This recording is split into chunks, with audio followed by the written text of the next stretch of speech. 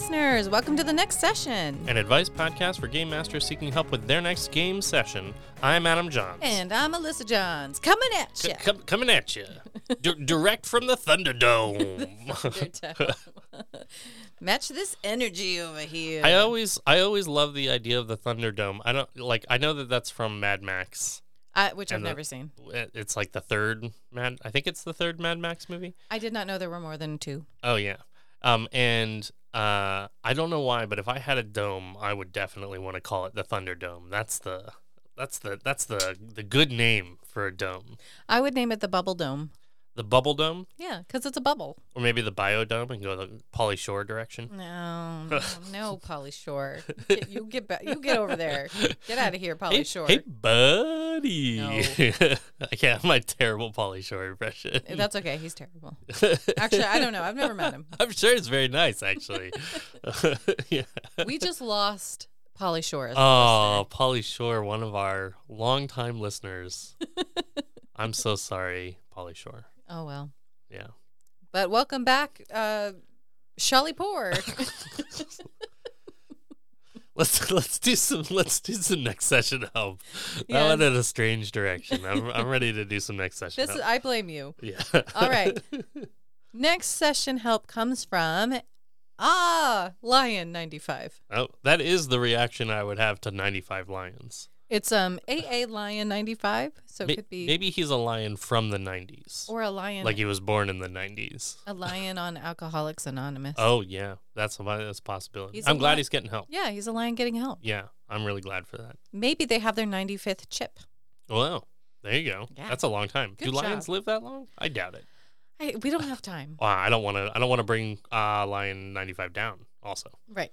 Absolutely. Lion says. That was good. That was a good transition. I like that. A lion says, arena fight for one player. My players have arrived in an important city, and one of them is playing a character that has a background as a gladiator. So his goal is to fight in the city's arena. When he spoke with the Arena Guild, I, as an NPC, hoped to invite the rest of the party to come along into the arena so that I can make that a fun encounter for everyone. However, nobody other than him wanted to enter the arena, as they would rather watch the fight from the audience. I was caught a bit off guard, so to say. That's just Classic. such a classic reaction. Oh, yeah. My question is, how can I make an interesting arena fight for just the one player? I don't want to make the fight less of a thing for the gladiator player, but I also don't want to make it a boring time for the rest of the party. What do you do? Wow. Okay. Yeah. So I've definitely had this kind of reaction. You know, you're just hoping I've got this great setup. Here's my great setup, everyone, and then they make a choice that is just so boring. Obviously not. Yeah, the really boring choice of the two choices. You can sit and watch a fight, or you can be in the fight. No, we'll just sit and watch. That sounds really dangerous. Oh yeah. Ooh, why would I want to endanger myself? Why would I want to do that? Oh man. Yeah. You have done a couple of this kind of thing before, where someone is like playing in a battle of the bands, and how do you support as a crowd type character? So I know that there are some things you could do to rally behind the one gladiator who's fighting. That's true. Some ways that you could do this. One kind of hilarious way that you could do this is, especially if it's going to be short, and you can keep the fight, to a reasonably short amount of time, is you give all of the other players absolutely mundane and stupid things for them to do in the audience that have no impact on anything, which is a way of responding to their choice of saying, you would like to do the boring, uninteresting thing that has no impact on the campaign?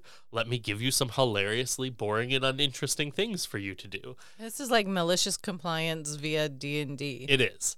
And so then petty. you make everybody like roll initiative in combat, and obviously the one player in the arena is actually doing combat, and everybody else has moves like eat popcorn, order hot dog. Oh man, roll to see if it gets stuck in your throat. Yeah. Oh yeah. Between your teeth. You can try to toss it in the air, but you have a much lower chance of success. Your target number is much higher. I'm just imagining from Avatar when they're all watching the boulder and Toph. Yeah. And Sokka's just like like, go the boulder, Yeah. and he's just going crazy. In the Get up stands. the boulder. Yeah, you can have like cheer. You can have attempt to start a wave.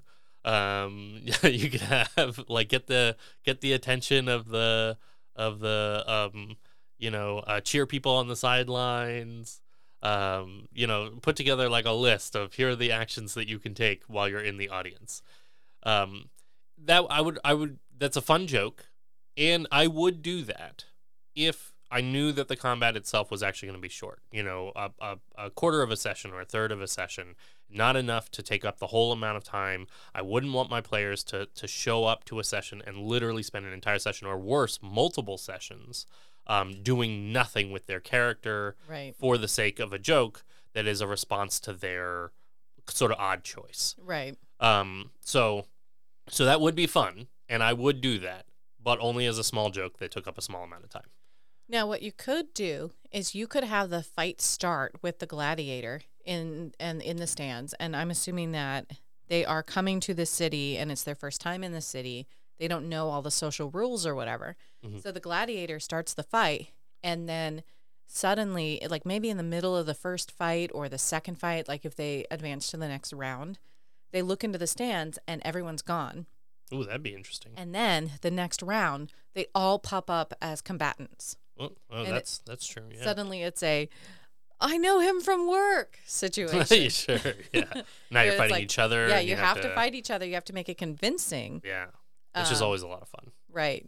And that could be how do we get out of this situation and go? I'm not sure what the main sort of plot thing is here. Some other ideas that you could do is you could have the players play the other combatants. Hand them some character sheets for these enemies. Oh, yeah. And let them play the enemies against the player who's in the arena. And, you can say, feel free at any time to describe what your character's doing in the stands, but they're watching this whole thing, not participating. So they're cheering for the wrong person or something. Oh, yeah. You can, how cool you is can play that up. That then you as the DM get to play the referee and be like, that's valid or that's not valid or whatever, because you can still have a little bit of control. Or you could go get yourself a drink, go get some food, and watch. That's Rest a your possibility. voice. I mean, you probably still have to describe the outcomes of everything that is happening.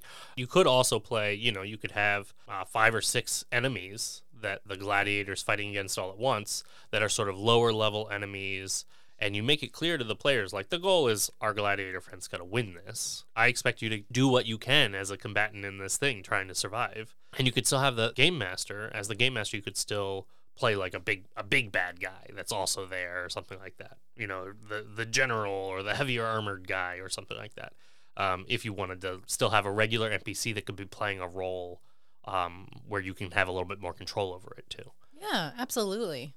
Another way that you could do this, if you are wanting, if part of the problem here is that the plot is going to go and center around this gladiator thing for a long time, and it's not just a one-off battle or something, a chance for this player to be a gladiator, but that you want the player to be a gladiator's goals to be a little bit ruined in the interest of making for an interesting story. One possible direction that you could go here would be that they cheat, and the gladiator player sees it, and the players see it, and the rest of the audience don't. Oh, yeah. And so they cheat as a way of maybe making it seem like the gladiator cheated, and now he can be imprisoned, and they can force him to fight, and it's not an option anymore. Or that he will never be able to fight in a state-sanctioned arena again or whatever. Right. Or you could cheat in such a way that the players then feel like they have to intervene to save their friend because clearly the tables have been turned really strongly against him. Maybe he's poisoned and so he's weakened, but nobody sees that. But the players know their friend well enough to know, hey, what's going on?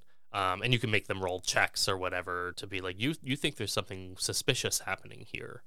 And so you could play up that direction to basically encourage the other players to literally jump from the audience into the combat to try to save their friend or to try to intervene in some other way, like which could cause a audience free for all. Right.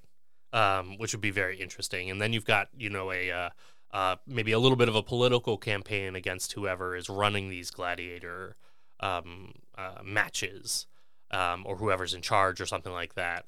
What kind of gripe or what kind of conflict do they have? Maybe they know the gladiator from the past. I bet there's some plots that you could steal from all of the Pokemon TV show where he has to go fight in Pokemon battles and stuff. And the Pokemon Stadium ones especially. Oh right? yeah, I bet there's some gold there that you could mine. There's also you could also see the movie The Gladiator, which is a great moment of inspiration for a lot of this, and that is literally a thing that happens in that movie.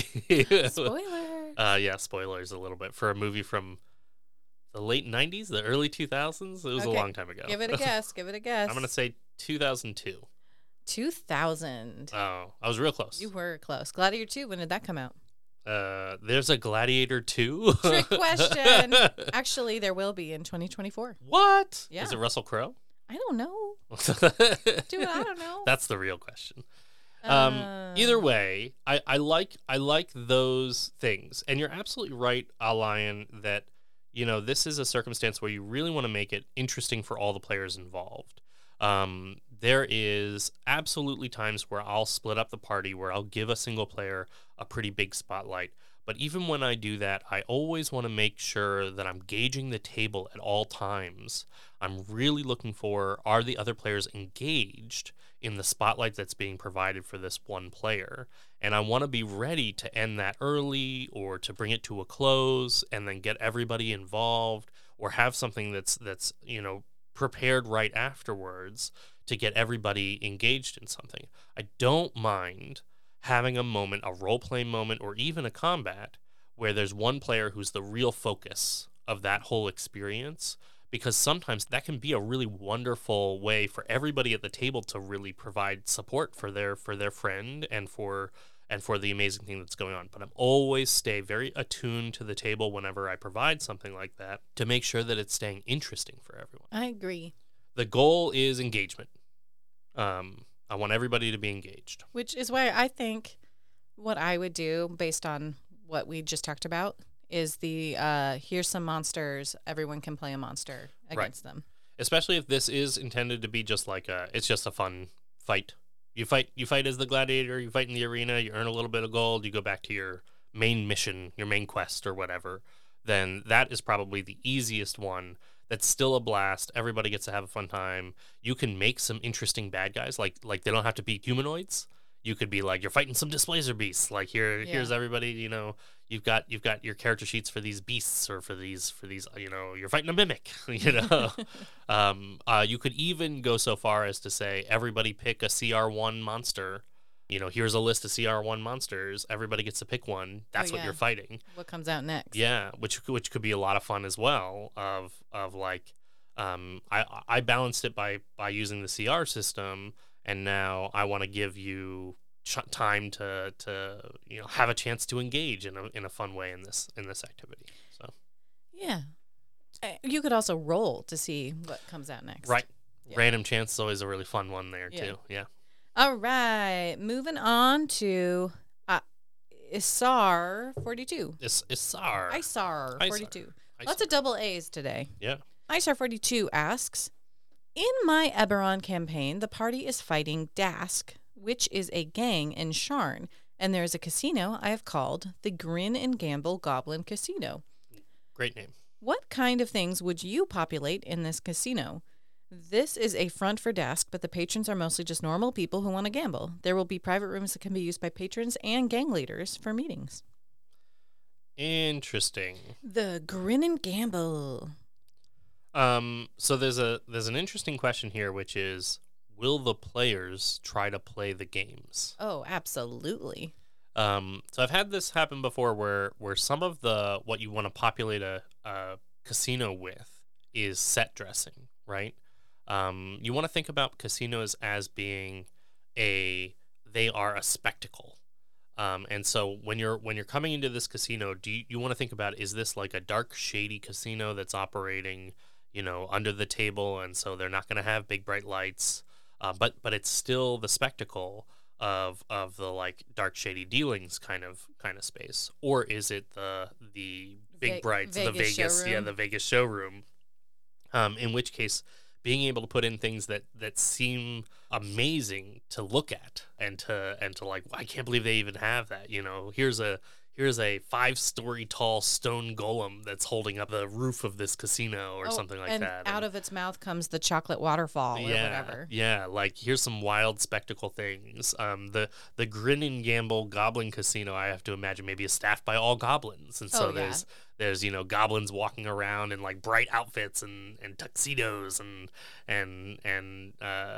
dance clothes and stuff like that. And they're going to shows, and there's shows going on. So being able to put some of the set dressing on all of that in your description of this place, I think is really worthwhile. You also don't have to describe all of the games. So when you imagine a casino, there's actually a lot of games going on.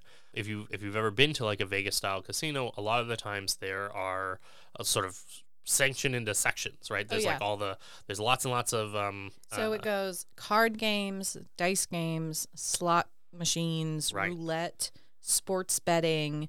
Usually there's entertainment shows. There's going to be a VIP or lounge area. There's going to be a bar and a restaurant. There's going to be security and surveillance, and there's going to be currency exchange where you can get your chips and stuff that.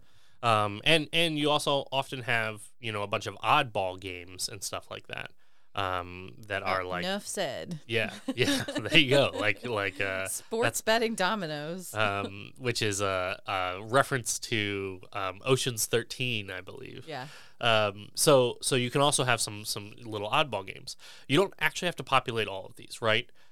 More or less, stuff like the slot machines. Stuff like the slot machines can be one game. You don't have to make a million slot machines in your game mastering. I mean, you could, if you wanted to, there's a bunch of different kinds of card games. So it could be like there's a bunch of poker, like blackjack tables or whatever. But whatever you're going to put into this casino, assume the players are going to mess with it. Yes. They're going to go to it if you tell them it exists. And very likely they're going to try to win money, because the goal of the players in any kind of casino circumstance is, can I beat the house? That's always the goal. And if you, and I've done this before, if you attempt to be the house, be the casino, you better come in with either games that clearly lean in the favor of the casino, or you better know how to run these games. So you can't say, oh, there's blackjack tables if you don't actually know how to play blackjack. And you can't say there's poker tables if you don't actually know how to play poker. The challenge being that your players may sit down at that table and go, I want to play some poker. And then you can either play poker. Now you're playing poker at your table, which is, sometimes that's fun. Sometimes you have a really good time all doing that together. Or you have to basically be like, cool, roll me some dice. Let's see how well you do at poker. Which is a good way to sort of end that experience quickly. If you need to. So those are usually your two options whenever you're going to propose this. This is also a fantastic opportunity to put in some completely oddball, hilarious fantasy-style games. Yeah, like throwing daggers at a spinning target, but the target is like a roulette wheel or something. Yeah. What can you hit? Something like that. And it gives you an opportunity to have things that are maybe magical effects, maybe kind of hilarious outcomes, but also gives you the opportunity that if the casino wants to, and it's important to the plot, the casino can cheat. Oh, absolutely. Which is one of the biggest downsides to something like blackjack, is that if you actually physically play blackjack at your table, it is hard for you to cheat in a way where the players can't obviously tell that you're cheating. So being able to have some like magical games gives you that opportunity that if you want to make sure that the players are not winning a lot of money, maybe for good plot reasons, that you have the chance to be like, oh yeah, you threw that dagger and it almost hit that jackpot, but instead somehow it didn't. Okay. Even though you rolled a natural 20, huh? Weird. Kind of funny that it worked that way, isn't it? Oh well. I think the bouncer in this casino needs to be a beholder who gets paid really handsomely for their efforts. Oh yeah, that's pretty good. The head of security is a beholder. Yeah. And wears a snazzy bow tie. Maybe he's like the guy on the monitors. Oh, he just floats. He's No, the he's the he pit is he's the the pit monitor. he's the pit boss. He is the monitor. He Yeah. floats above the entire casino, just Yeah, just looking at everything. Yeah, that's a great idea. I think that'd be a lot of fun. There's also always the opportunity to say something like, the real person who owns the casino might be a dragon, because if there's anybody who would love to own a casino, it would be a dragon. It would be a blue dragon. Oh, Because why they're a blue dragon? they're lawful, evil, greedy, and highly intelligent. Oh, okay, sure.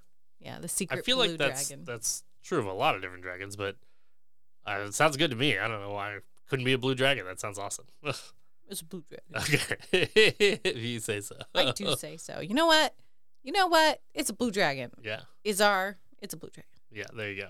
Let's see, I'm trying to think if there were... I have invented sort of hilarious gambling games in the past. Oftentimes dice are great for this kind of thing because you players already literally have dice at the table. And so you can do games that are sort of like the dice bluffing game from Pirates of the Caribbean, which is... I won't explain on the podcast, but you can look up a video of how the dice bluffing game works. You can do just sort of roll-off games. You can do craps. Craps is kind of complicated. It would be worthwhile for you to look up videos on how It's the just rules really of fun craps to work. say. Yeah, I know I've created some games in the past. I'm drawing a blank at the moment for what kinds of games I have created before. I definitely have had some games that are like pick a random tube or something to reach into and like get something, and it's either something junk or something worthwhile. And then I've had stuff with hilarious outcomes where it's like pie in the face kind of like prankstery outcomes for however you're playing the game. I think a lot of the times when I do this, usually it's carnival games. Okay. All right. I don't know how you feel about this, but I posted into an AI chat just to see what it could come up with. Sure, why not? Okay. So the prompt was D&D style casino game ideas. And it says, here are some Dungeons and Dragons style casino game ideas. Sorcerer's Solitaire, a variation of Solitaire using a custom deck of magical cards. They can use spells, artifacts, or abilities to manipulate the cards and increase their chances of winning. I suppose so. Boy, like the most boring thing you could possibly do at a table. This is a computer. I want you to play Solitaire. Dragon's Dice, a dice game where players roll special dragon-themed dice to try and get specific combinations. Goblin's Gold Slots, which is on theme. Yeah. A slot machine with reels that feature goblins, treasures, and magical items. Each winning combination could trigger unique effects like casting a spell, summoning creatures, or unlocking hidden bonuses. I like that one. There you go. Enchanted Enigma Roulette, a roulette table where the numbers correspond to different magical enchantments or spells. Players can place bets on a desired enchantment and hope the ball lands on the number. Well, that's fun because now you're winning enchantments instead of money. Bard's Bazaar. Instead of traditional gambling games, players participate in a bazaar-style trading game. They can buy, sell, trade magic items. That reminds me of Pit. Oh, I suppose so. Yeah, I suppose there is also the opportunity here that you can incorporate another board game, where you just add some gambling rules along with whatever board game it is you're playing. Yeah. Isn't there a board game specifically about a D&D style gambling, like a Red Dragon Inn or something? Is there? Yeah. Red Dragon Inn. You and your friends are a party of heroic fantasy adventurers. You've raided the dungeon, killed the monsters, and taken their treasure. Now you're back, and what better way to celebrate your most recent victory than to spend an evening at the Red Dragon Inn? You and your adventuring companions will spend the night drinking, gambling, and roughhousing. Well, there you go. You just shove everything off the table and throw this game down. Play some Red Dragon Inn. In character. Right? Cool. Well, Izar42, I hope that is enough to get you going, get you started. Don't forget the Beholder yeah, and the Blue Dragon. I do think that one thing to really think about here is what role the casino is going to play in your campaign. Well, we already know that it's a front for Dask. Right. The criminal organization. So if all the casino is set dressing and you just want to have a couple of games in the background that if the players decide that they want to join into them, you've got them ready, then that's fine. I wouldn't go into a crazy amount of work designing those games in that case. I would have a couple of real basic options, and I would describe the games in general terms when the players ask about them. And focus on the private rooms in the back. Right, that they're clearly going to go meet this Dask person. No, Dask is the gang, is the crime organization. Oh, I'm sorry. That they're clearly going to go meet this crime organization representative of some kind. If that's all the case, then the question is like are the players going to be engaging in this casino, or is it really just kind of a passing through moment, and you just want to have a couple of games in your back pocket in case the players decide to engage in those? That would, for me, determine what kind of descriptions I want to go in through, and especially what kind of effort I want to go into making those games. I personally wouldn't put a lot of effort into making a whole ton of games if I thought that we're literally going to stop over here, maybe play one game, then get on with the rest of the campaign. Right. Makes sense. But lots of set dressing, like the beholder floating above the thing, or a bunch of oozes cleaning all the bathrooms. That's fun. And can tie into your city or world later. I do love the bathrooms being cleaned by a gelatinous cube. Yeah, it just slowly makes its way across the bathroom. It's on a track that it features all the bathrooms. Yeah. So like don't get caught. Yeah. It's cleaning time. Yeah. This bathroom's currently being cubed. Do not go in. Yeah. Go in Please under your own risk. Yeah. Do not pee on the cube. Yeah. Not that it's not. I mean, it's fine. It's just, we don't want people getting that close. The cube is just full of boxes of toilet paper and stuff. Like, it's supplies. Yes, it drops off supplies as it goes along. That's pretty great. Love it. Hey, let's take a break. Taking a break.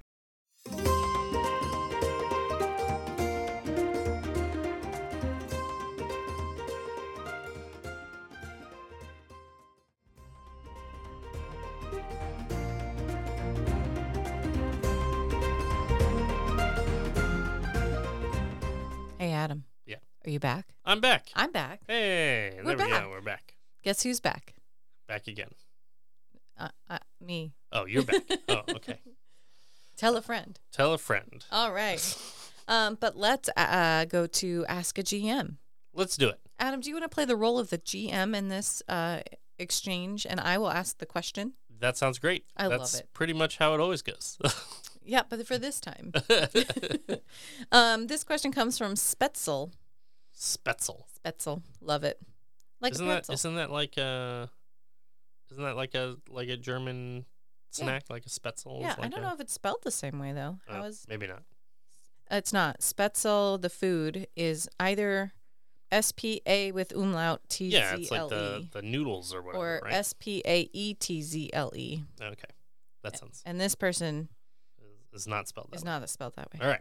Welcome, Spetzel, spelled slightly differently. They say, does empowered evocation apply to each round of a duration spell? The text of empowered evocation is potentially ambiguous. Beginning at 10th level, you can add your intelligence modifier to 1 damage roll of any wizard evocation spell you cast. I can't find any ruling, or indeed much discussion, on whether the plus intelligence mod gets added again each round. For example, Sickening Radiance or Dawn. I suppose Dungeon Masters could interpret 1 damage roll as just the first round you roll damage, although I believe this was part of an errata that clarified it was just for one of the dice, not each of them. This is a really interesting question. So the reading Empowered Evocation says, beginning at 10th level, you can add your intelligence modifier to 1 damage roll of any wizard evocation spell you cast. Based on the wording alone, I would say that the raw here is probably that you only get to add it once, even for a duration-based spell. Because it says, very specifically, add intelligence modifier to 1 damage roll of any wizard spell cast. So therefore, you're not recasting the spell, and you cannot add your intelligence modifier to any further rolls.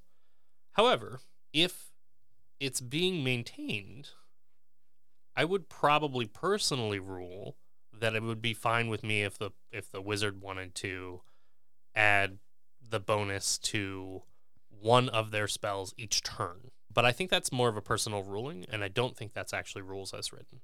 Yeah, I would say it's pretty clear it only works for 1 damage roll, not 1 damage roll per enemy, or 1 damage roll per round, or right. 1 damage roll per turn. Yeah, unfortunately, in the case of a maintained spell or a concentrated spell that lasts for a duration, it seems like this particular effect is just not helping you that much. Yeah. Which is fine. It's going to be more potent and beneficial to spell effects that are more instantaneous. I think in a lot of ways, this is one of those circumstances where being really clear with the player about, I think this is how we're going to rule this, becomes really, really important. So if a player, is looking forward to this ability and finally hits level 10 and then starts using the ability, and they had a really specific, like they're going to use Flame Sphere or whatever, and they're going to roll it around, it's going to do all this extra damage, and being able to be really specific with the player to say, just so you know, like, that ability is not going to add every single round or every single dice roll. It's only for the initial casting. Right. You cast it once. Right. Just because it's maintaining doesn't mean that it's recasting. Right. So I think being able to be really clear with the player. If I had a player that was really upset about it, I might say, okay, well, let's see if we can find something. It's way too powerful to let you just add this onto like every dice roll or whatever, or onto the pieces, and it's clearly not part of the rules. But let's talk about what would make that still fun and still interesting for you. Is always a good discussion to have when you have a player who's maybe disappointed that the rules didn't work out the way that they were hoping that they would. Mm-hmm, mm-hmm. But yeah, I think that would probably be my ultimate read on that is I believe it only applies one time for the duration-based spell. There you go. Mm-hmm. Hey, short and sweet on this one. Yeah. I wish I had another Ask a GM. If you want to ask your own question, you can go to Next Session Podcast. Oh, there you go. But a way to get more of those. Yeah, but we're skipping ahead. Instead, we should use that spell. Ba-da-ba-ba-bow. Use that spell. Ah, you were ready for me this time. I was ready. All right. Today's use that spell is going to be mispronounced. It is Abi-Dalzim's Horrid Wilting. Yeah. Yeah, right? Why not? Abi-Dalzim's. One of the things I always maintain in like D&D stuff is like you get to pronounce it however you want to pronounce it. It's a fantasy world. Yeah, there you go. If you're not going to provide a pronunciation, wizards of the coast, then I get to say it how I want. Yeah. Apple Doubles. So it's Apple Doubles Horrid Waddling. Horrid Waddling? Yep. That's what it is. That's how I pronounce that. Okay. We need to have Apple Doubles Horrid Wobbling. Yeah. It's like the joke version of this spell. See, that's what we should put on a t-shirt. Yeah. And then people would be like, what? I don't want to listen to that podcast. They say stuff wrong. And be like, but that's the joke. Oh, you don't get it. You don't get it. You're not a true fan. What would our fans be called? Like Taylor Swift fans are called Swifties. Yeah. What would... Next sessionies. Nexters. Nexters. That's great. It sounds like they're fan of like neckties. Well, I was thinking like Napster. Yeah. But like Nexter. Yeah, I have no idea. Or they're like a Poindexter. Yeah, that seems insulting. Yeah. Sorry, Nexters.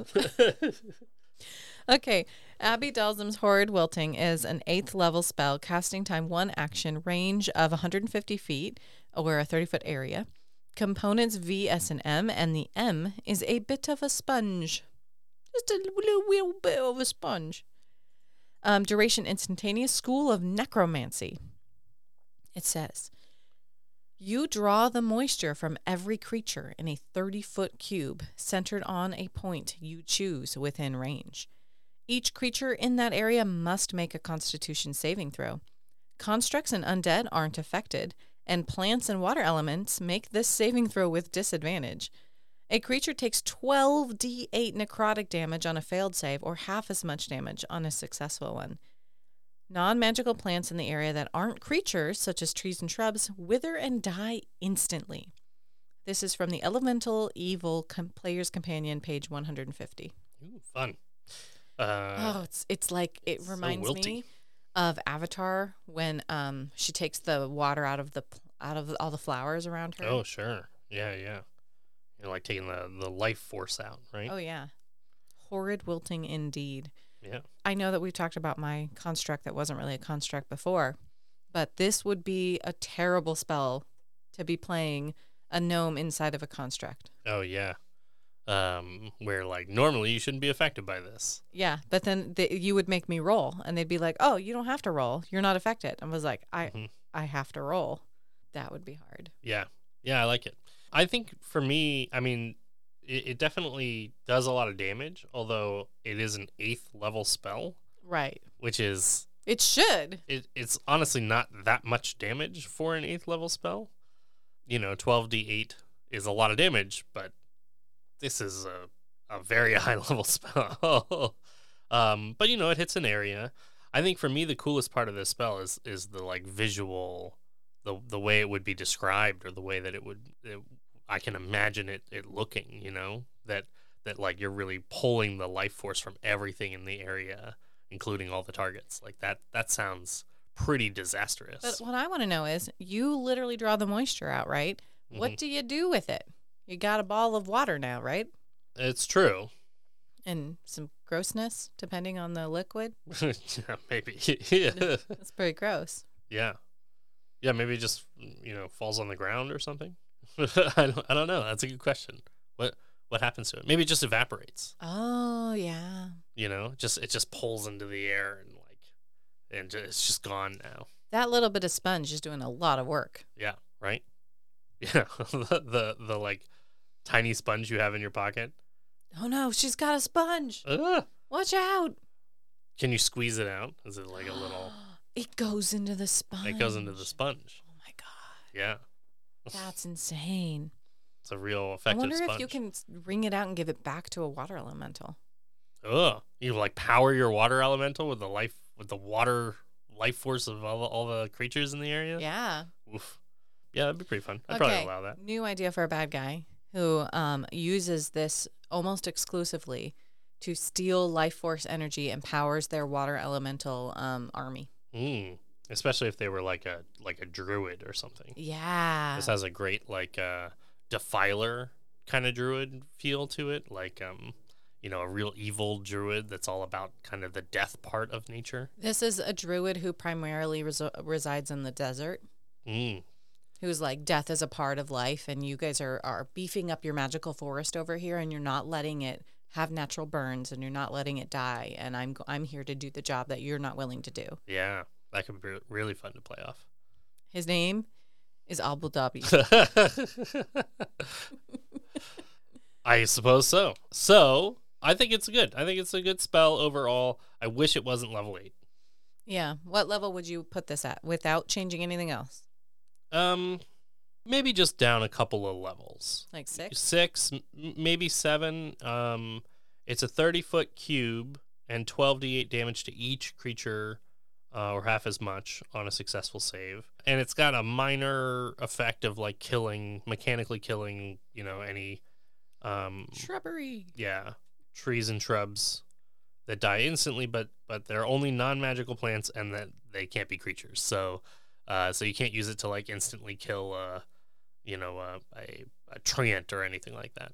So I don't know. I'd probably say 6. It's a lot of damage, but 6 or 7 I think would be perfectly fine. Okay. All right. All right. It'd make it more useful because the competition for level 8 spells is pretty high. You really only get to have a few of them.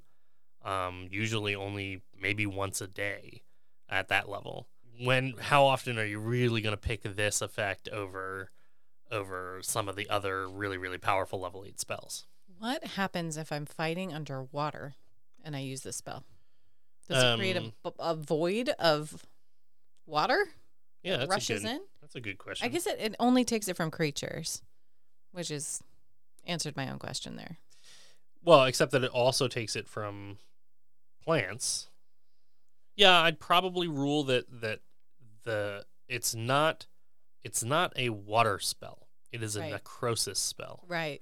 So you're really, it would make for a really interesting like mystery, like a detective is like this fish guy died of dehydration. Oh yeah. Underwater. This fish drowned. Yeah, but like how? I mean, wouldn't be that they drowned. It would be the opposite of that. Well, right, but like to them being up on dry with, They suffocated. Yeah. So that'd be really interesting. Dehydration. Oh my gosh, that's a good one. All right, we got 2 new campaign ideas. There you go. You're welcome. Hey, thank you so much for listening to this podcast. We really appreciate it. We've been doing this for quite some time now, and I hope that we've only gotten better. I think so. Probably. The 2 of us in the room are agreeing with ourselves. We agree with ourselves. Good pat job. Ourselves on the pat on the back. Thanks.